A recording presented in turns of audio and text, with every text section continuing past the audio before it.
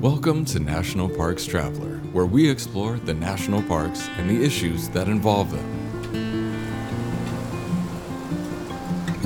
When warm weather spreads across the national park system, many parks offer nightly gatherings around the campfire. The tradition of gathering around a flickering fire goes back thousands of years. Fire, after all, was a giver of light in the darkest of night and seen as offering safety from what might lurk about in the dark. This is Kurt Repenchek, your host at the National Parks Traveler.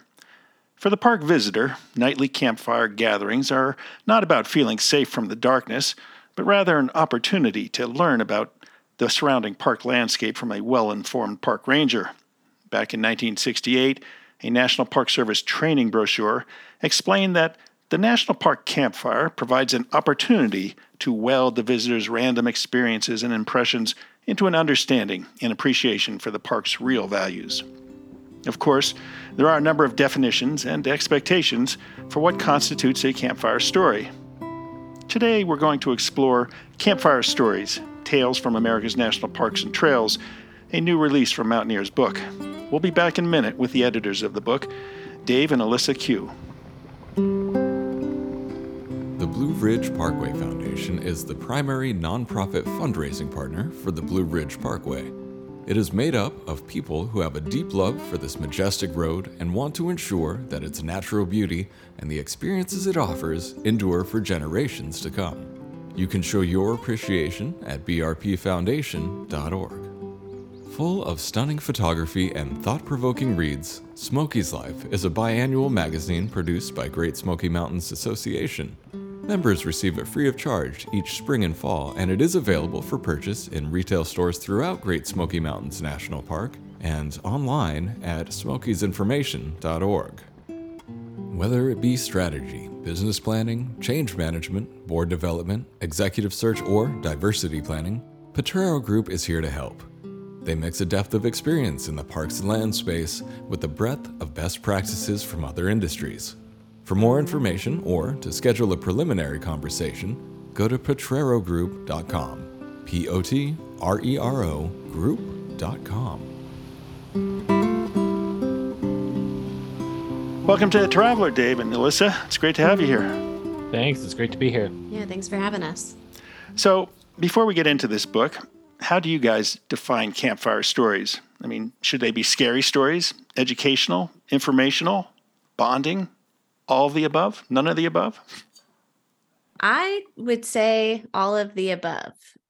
I would say we tend to shy away from the spooky, traditional, scary campfire story. For our book, what was really important to us was that the stories kind of represent the essence of place and helps you understand the national parks that you are traveling to, that you are taking away something about the features of the park, the people, the culture, the community.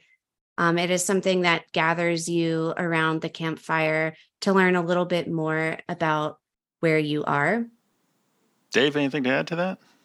Yeah, no, absolutely. All of those. And ultimately, we also want to make sure that they're fun, right? That they capture your imagination, that they engage, they make you so excited that you want to share it with somebody else. We would probably include more scary stories if we weren't such wimps. You know, we're a little nervous about listening to those around the darkness of the wilderness and the campfire. But ultimately, the book and the collection comes from us being curious about the place we're in. How the heck did it come about? What does it take to maintain these places? And what makes these places so special? I think we were looking for stories that feed that curiosity, but ultimately not looking for historical texts either. I think there is a responsibility for a story to entertain that we are mindful of when we're picking the stories that ultimately make up the collection. The book we're discussing today is actually Volume 2. What approach did Volume 1 take? So Volume 1, we worked on in 2016, I believe. And Dave and I took about 6 months in total to travel around the U.S. to the 6 national parks it featured in Volume 1. we first set out to kind of play around, test out our process in Acadia National Park for a month prior to our bigger trip, just to make sure we were asking the right questions, we were going to the right places to find people or stories, to know if we wanted to do, workshops, listening sessions. I'm a design researcher professionally, so of course I wanted to over-engineer it. And we learned a lot in that initial month living in Acadia, sleeping on the floor of a barn eventually because it got so cold mid-October on Mount Desert Island. And then we took what we learned and we boiled our process really down to a smaller set of questions and a simpler approach, so that when we hit the road that following May, we went around the country to the 5 remaining parks and lived out of our car in our tent. And we landed in a place, tried to learn as much as we could, find the sort of community connectors, people who knew a lot about each place, and started to really dive through all the libraries and archives within the national parks, and even old used bookstores around the communities, around the parks, and really leaned on existing text and stories and people that we were meeting, and writers or poets that they knew. And we were really working with existing text as we traveled through. Yeah. And I think what was important to us was that we were in those places for weeks at a time. We experienced them with our bodies. We talked to people about the place. We really got a good sense of what makes these places tick, both on the surface, what do the parks present themselves as, but what is it like to live in these places? What is it like to work around here? Trying to tell both stories, because ultimately the book is trying to tell the story of place. We're trying to capture the essence of place through a selection of stories and communicate that to the reader. And we felt like we needed to really experience that ourselves and become experts before we could authentically share that story of place. I will add, as we explored each place, we were probably in each park for about 2 weeks to a month. It just depended on the circumstances and our schedule. Themes really started emerging for us of what needed to be captured about each place. And as we moved through our conversations with people, it was really cool to be able to, interview a lobsterman and know that we had to go talk to Ed the boat builder because it represented a certain theme, and just hop in our car and go talk to that person. And our process for the first volume was we were sharing those themes as we were on the road, of what we were hearing and learning. And we were trying to find stories that really captured the essence of those themes, so that we felt like the stories reflected those parks fully and authentically.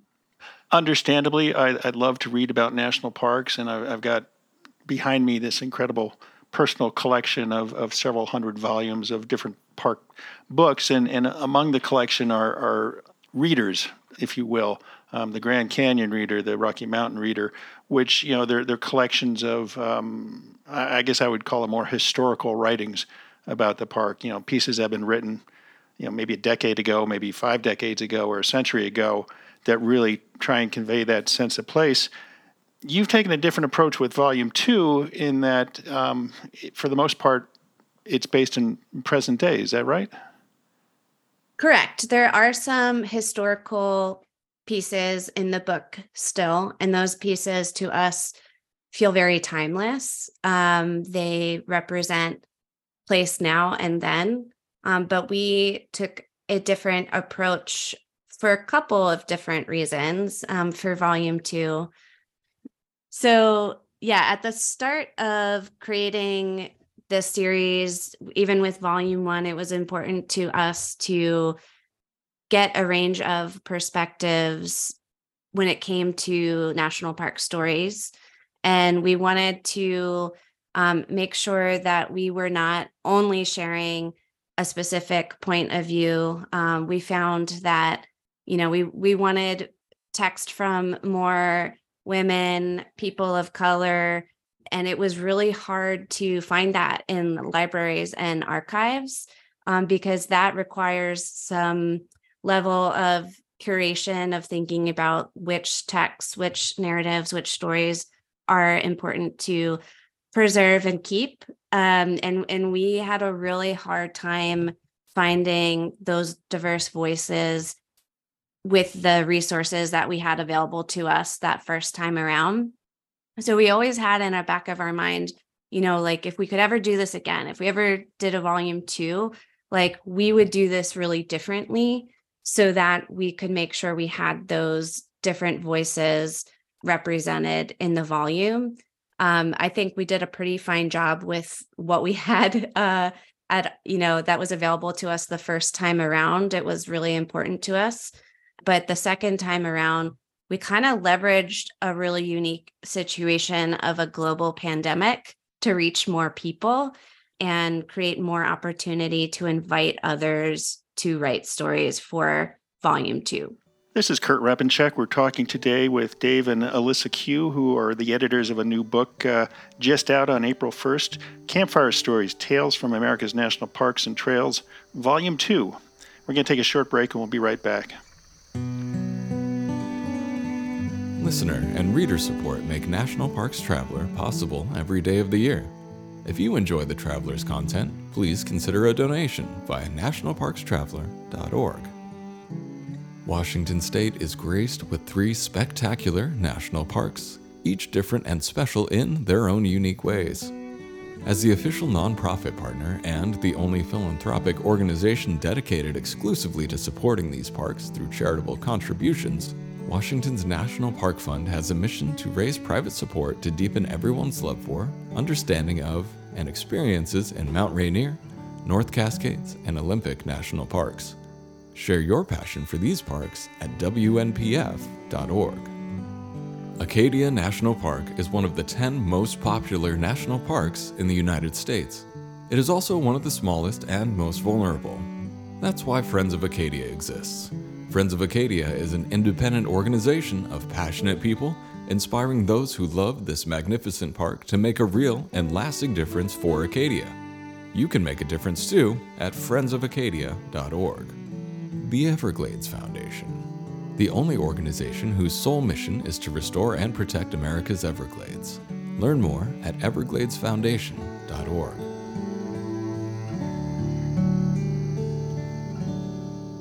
Okay, now I'm wondering, you've started out on this mission and you have the bigger picture of what you wanted this book to convey.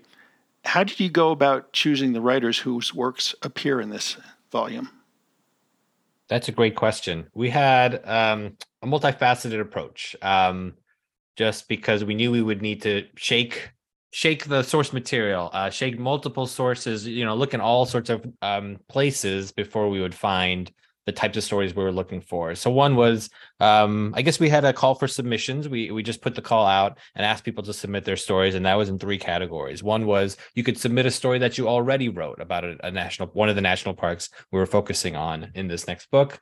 The second line was we were looking for commissions. We were looking to commission a story. So we would ask for writing samples, and kind of get a sense of, what's this person's voice, what's the writing style like, and do we want a new story from this person? And the caveat was that you would have to have experienced these places firsthand before we would look for a new piece of writing from you. And the third was we were able to, thanks to a Kickstarter campaign, able to offer a modest travel stipend, really acknowledging the fact that there is an income gap. There's a lack of accessibility. It's hard to get to these places. As beautiful as they are, they're a little out of reach if you don't have the material wealth to get yourself to those places, to have the equipment to stay there for a while, to have just the idea of taking time off to enjoy these places. So the money that we offered didn't cover all those expenses, but it just allowed a different type of writer to go and experience these places firsthand, so they might be able to contribute a story to this collection.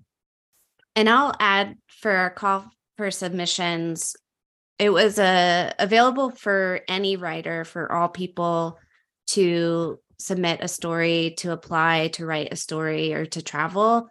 But we made a specific push to invite people who are part of the BIPOC, LGBTQ plus communities to apply.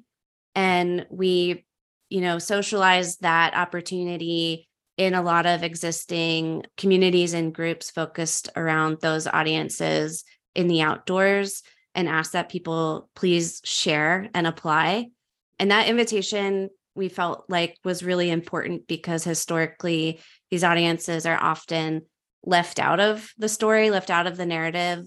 They're sort of marginalized in the outdoor space, and especially like environmental writing. And often I've observed, recently, when those diverse perspectives are brought in, they're often asked to provide their perspective as a person of color or LGBTQ, and their piece has to be about that. And that wasn't what we were looking for. We felt like it was important for them to share their story, a story, but the piece it had the freedom of, we didn't need the piece to be about that identity in the outdoors. So that was a really important part of the process. Now, as you mentioned, bringing different viewpoints, different cultural perspectives into this book. In Canyon Dreams, Deborah Jackson Taffa compares the outdoors that her Native American father encountered in the 1950s in the Southwest with her experience upon returning to Arizona and visiting Grand Canyon National Park. One of the passages she writes, "My ancestors had wandered through the land's beauty freely for centuries. It was their place to pray, but now it felt overrun, and I realized the disparities in access were not only racial, but economic. My poorest cousins in Yuma would never be able to afford this place, but the prohibitive costs in Sedona transcended culture and race."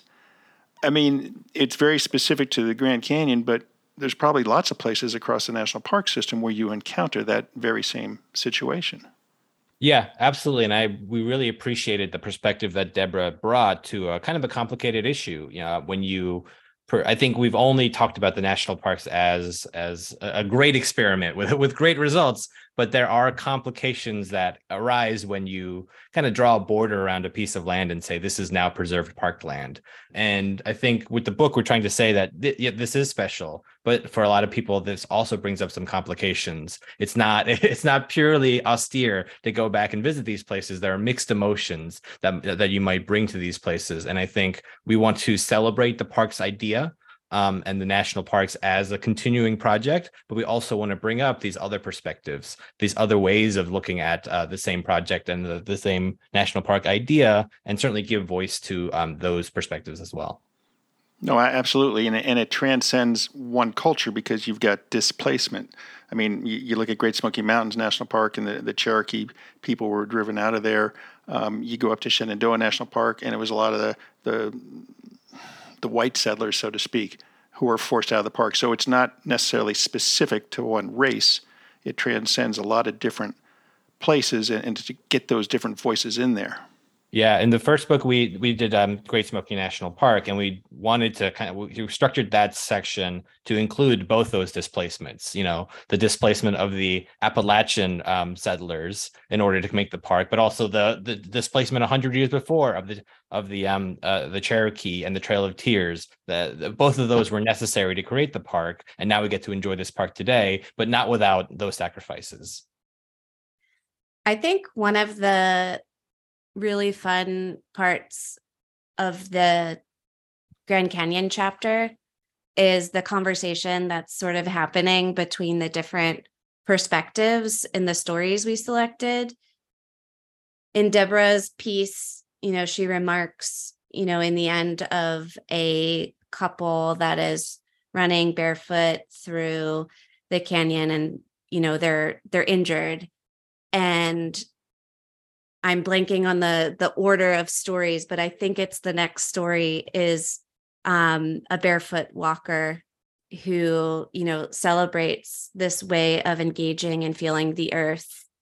And in another piece, we have Mary, who was a volunteer firefighter, who then is a person who goes and rescues people who are injured on the trail.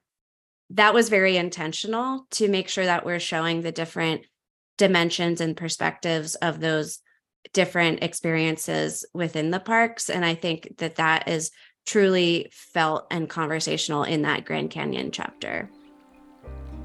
We're talking today with David and Ilyssa Kyu, who are the editors of a new book from the Mountaineers Press, Tales from America's National Parks and Trails, Campfire Stories, Volume 2. We're going to take a short break and we'll be right back. With Interior Federal Credit Union, you can rest assured your funds are safe. Credit unions are insured by the National Credit Union Administration, the NCUA, which means that your accounts have insurance up to $250,000. Our members haven't lost a penny of insured funds. Stay protected and join today at interiorfcu.org. The Yosemite Conservancy helps visitors connect with Yosemite through adventures, volunteering, and the arts. It's the only nonprofit dedicated to supporting Yosemite National Park and funds grants to improve trails, restore habitat, protect wildlife, and inspire the next generation of nature lovers. Learn more at yosemite.org.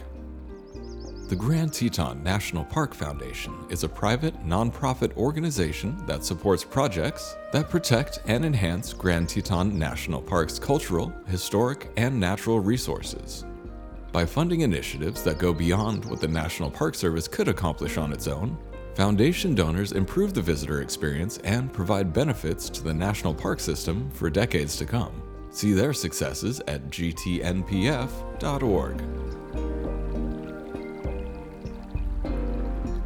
Okay, we're back with Ilyssa and David Kyu talking about this new book from the Mountaineers Press. Now, of course, just like you'll encounter different types of stories and approaches from National Park Campfire Talk to National Park Campfire Talk, readers of Campfire Stories Volume 2 will also encounter a rich variety of stories. For instance, in Living Jewels of the Everglades, Rachel Loria writes about small, colorful whorls, snails, and along the way takes us into the raw natural beauty of the park. I thought that was a really interesting. I mean, I've been to Everglades a couple times, and I never heard about these snails. And to focus on something so small and such a huge, diverse ecosystem was really unique. Yeah, and what Rachel does that's really special in that story is just take you into not only why the snails are special, but the long history that the snails and the what is it, the prize gathering of snails how that has shaped the park. It's something that you would completely miss if you spent one day in the Everglades and were just trying to hit the big spots, but something that has so deeply integrated into the landscape of that park. Were you able to delve deeply into those types of natural resource issues from different perspectives? For this volume, we really leaned on our writers to bring their experiences and expertise through their stories. When we worked on volume 1, we were able to allow our curiosities lead us to the next and learn a lot ourselves, since we did not do the traveling this time and really kind of skip that middleman step of talking to the experts or people who bring that knowledge around natural resources. We really relied heavily on our writers, and we learned a lot through our writers and their stories. It must have been quite the daunting proposition, because to sit there as an editor and, like you said, you haven't visited all these places for this edition, and to get all these different submissions in and trying to decide which ones go into the book. What a challenge. Yeah, I mean, a challenge, but also in ways almost easier, because it's when so as a researcher, I'm often, I'm loyal to every input that I'm hearing and the different themes I'm collecting, and all the information feels so precious and I have to share it all. And that's kind of a trap we fell into with volume 1, is that there's such rich information, so much that we took away. There really aren't enough pages in a reasonably sized book to include it all. And so it made it even more challenging, I think, as editors, when we had all the information, to look at stories critically and think, like, what would be engaging? What would ignite someone's imagination? about this place, because we had all these rich conversations and experiences ourselves, that it made it harder to extract ourselves from all that knowledge and think about what makes a good campfire story for this book. And to your point earlier, you have national park readers that have these historical texts, these fuller passages that explain natural resources and history. We're kind of going for a different audience here, like a more general audience. Maybe they're not national park, I don't want to call you like snobs, but they're not like, the people who are going to all the programming and talks, doing that kind of reading and research on their own. They might have a connection to national parks. They might love the outdoors, but like, what's really going to hook a reader to want to learn even more? So I feel like when we approached volume 2, it was easier to look at pieces and kind of look at it through the eyes of our readers and our audience and the people that we know that are picking up the book and might not already be loyal national park fans, but are interested in outdoor writing, and think like, is this going to catch them? Is this engaging, interesting enough? So in a way, it kind of it made that process a lot more efficient. Now, Native American impressions are so valuable as today's generations try to come to understand those perspectives of the national park system, because as David mentioned earlier, these places weren't always surrounded by nice, tidy borders or nice, crooked borders. Harvest Moon brings some of those perspectives across in Glukeek Legend. I hope I got that right. A short story based in Olympic National Park. Why did you include that story? Oh my gosh. I would say working with Harvest Moon, for starters, was probably one of the greatest joys of this whole process. She is so wonderful and so communicative, and was so supportive and helpful through the whole process. As a side note, it was fun working with her, because one of the things that made including contemporary voices and doing this process remotely during a global pandemic happen was that, like, we kind of stole this line from one of our contributors, that our lives suddenly became one big Zoom meeting, and it was easier to access people and have conversations that we could only have with people like traveling to the parks. Like, now suddenly we could reach them through Zoom and email. But Harvest Moon was one of the people that didn't have access for reasons of service and getting to a computer to talk with. So we had to move at a different pace and communicate in different ways. And it was just always a surprise and just generally lovely. We would get like handwritten stories, literally on lined paper. She would joke about sending us smoke signals, and we just loved working with her. So I will just say that was one of the highlights of this process. And I could answer more directly in that we were looking for a Sasquatch story. It just kept coming up again and again as something that's important to this region. Maybe the creature lives in this region, and there are a lot of sightings and stories that just kind of keep coming up. But everything we read, again, it kind of fell into the spooky, the spooky. We're trying to scare you. Watch out for Sasquatch while you're, sleeping outside at night. It fell into that category. And I think for us, yes, we were looking for entertaining stories, but we're also looking for something that'll kind of communicate essence of place, give you a kernel of truth, so that you don't walk away from our collection with a bunch of tall tales and less of an understanding. And I think we were trying to find the right Sasquatch story. So when we came upon Harvest's work, it was incredible to realize that the Sasquatch legend not only is a kind of a white colonial story, but it also is part of the indigenous folklore as well. So to hear Harvest tell it and to find a version, and I think we ultimately found this as a spoken word performance that Harvest gave us her blessing to transcribe. And then once we transcribed it, we realized, okay, this still reads pretty well. Sometimes those formats don't kind of cross over, but this still reads pretty well. And her perspective and her kind of her perspective as an indigenous storyteller gave the Sasquatch narrative a little more, I guess, life, a little more length, a little more authenticity for us to want to kind of find a way to include this into that chapter. Another interesting story based in Olympic that I really enjoyed was from, I hope I get her name right, Anja Samanko, and her search for the 1 square inch, said to be the quietest spot in the United States. I think many of us constantly search for such a place when we enter a national park, no? Absolutely. I think that's why people go to national parks. But then you get there and you realize there's so much more to listen to. So much, you can't quite shut everything out the way you expected. But, the fact that there is this designated square inch of pure silence in the Olympic Park, I think there's a lot of interest, a lot of writing about it. And Anya's story is one that we ended up commissioning. She pitched to us that she would go and try to find this 1 square inch. And I won't reveal the end of the story, but I think we were excited to have someone kind of engage that's 1 square inch of silence that it captures so much of people's imagination that we for sure wanted to include somebody writing about that project.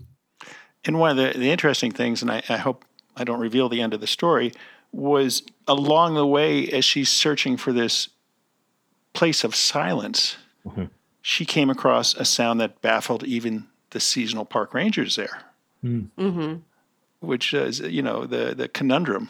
We're listening for silence. All of a sudden we hear this scary sound almost. And what is it? And I thought it was a nice touch.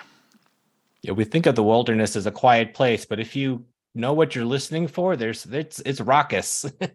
There's a lot of communication that's happening. It's not as silent as it's silent in terms of the human-made noises, but in terms of the wilderness, there's still a lot going on if you just know how to look for it. Yeah. I was surprised by your inclusion of a piece by George Bird Grinnell from Glacier National Park. You touched a little bit earlier on why you went in search of such pieces, but could you explain why you picked Grinnell's piece on Glacier?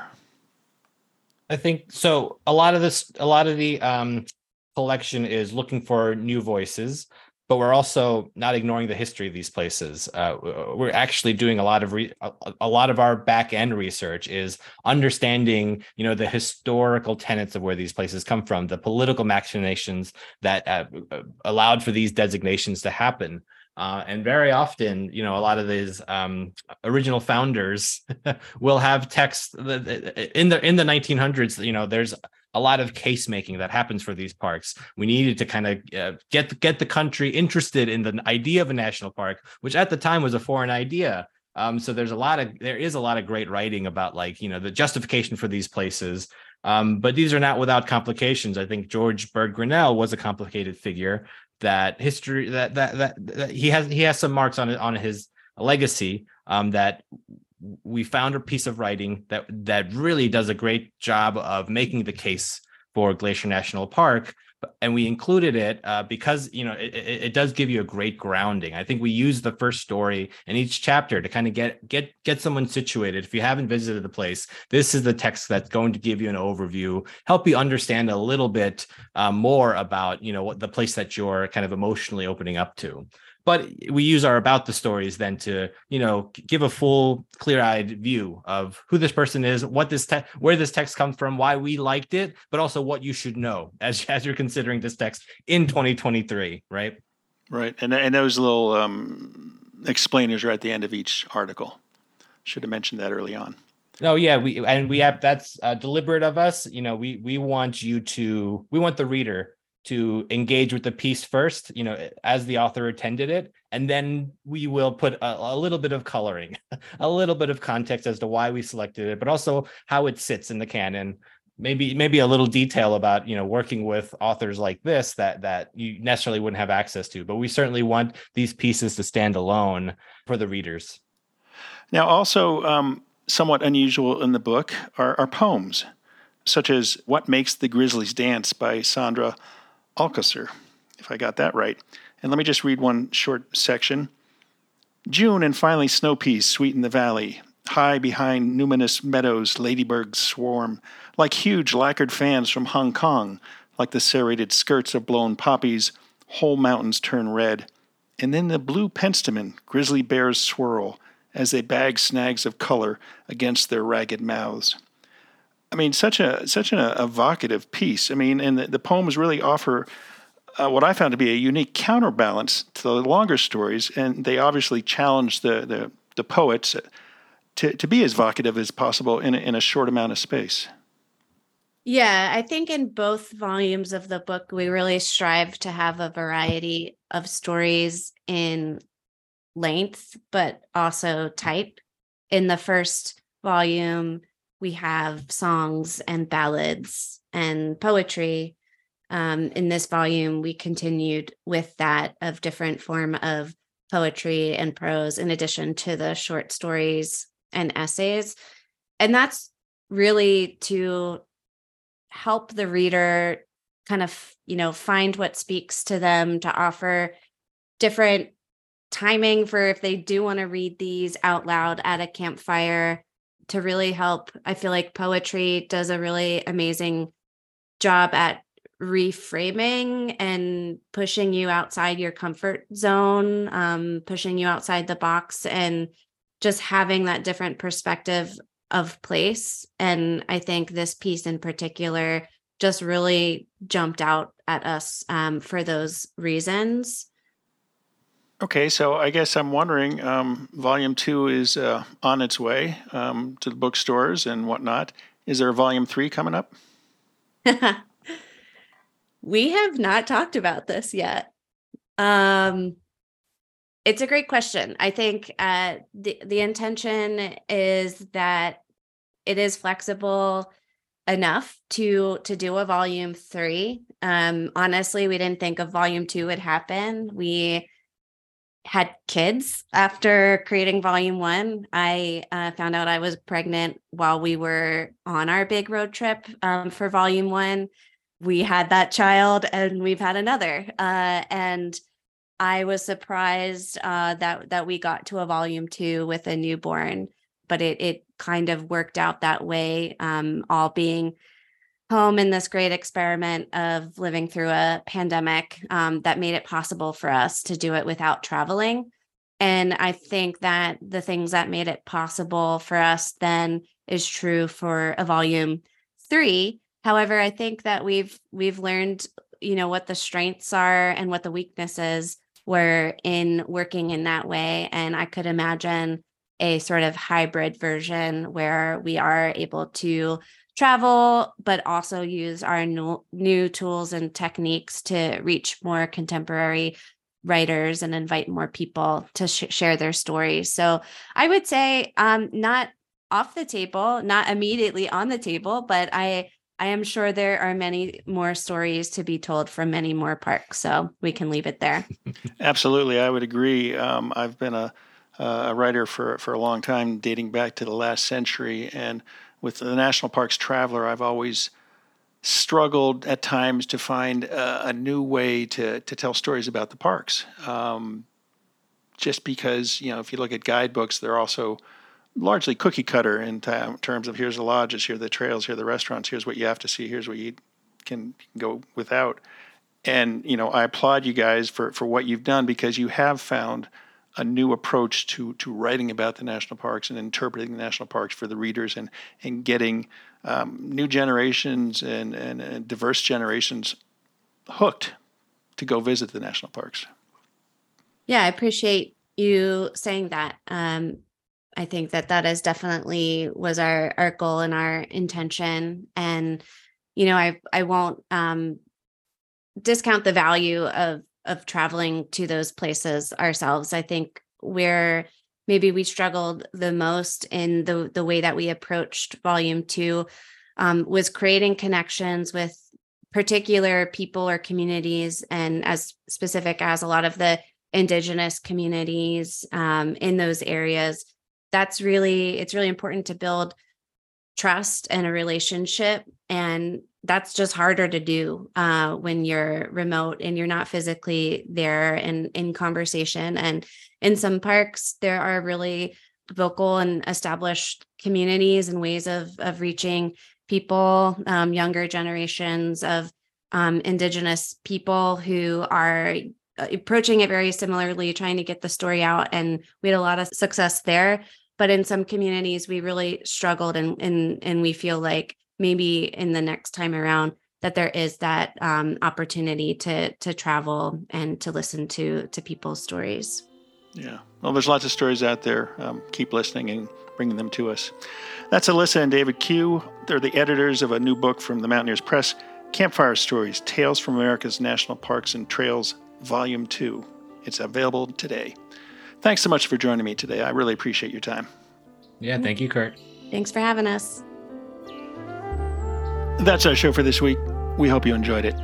Next week, we're going to visit with the Travelers Emeritus Professor, Dr. Bob Janeski, to talk about units of the National Park System that once were, but are no longer. For The Traveler, this is Kurt Repenchek. See you in the parks. The composers and musicians at Orange Tree Productions have created a unique collection known as the National Park Series that has grown to include more than 30 CD titles. Composed against the backdrop of a park's sounds of nature, these musical scores will connect you with these beautiful places and take you there, at least in your mind. This collection is the #1 selling National Park audio series in the world and provides the background music for National Parks Travelers podcasts. Visit them at orangetreeproductions.com. Editing and production work for the National Parks Traveler podcast is done by Splitbeard Productions. You can learn more about us at splitbeardproductions.com. National Parks Traveler is a 501c3 nonprofit media organization that provides daily editorial coverage of national parks and protected areas. Traveler's coverage is made possible by reader and listener donations. Visit us at nationalparkstraveler.org.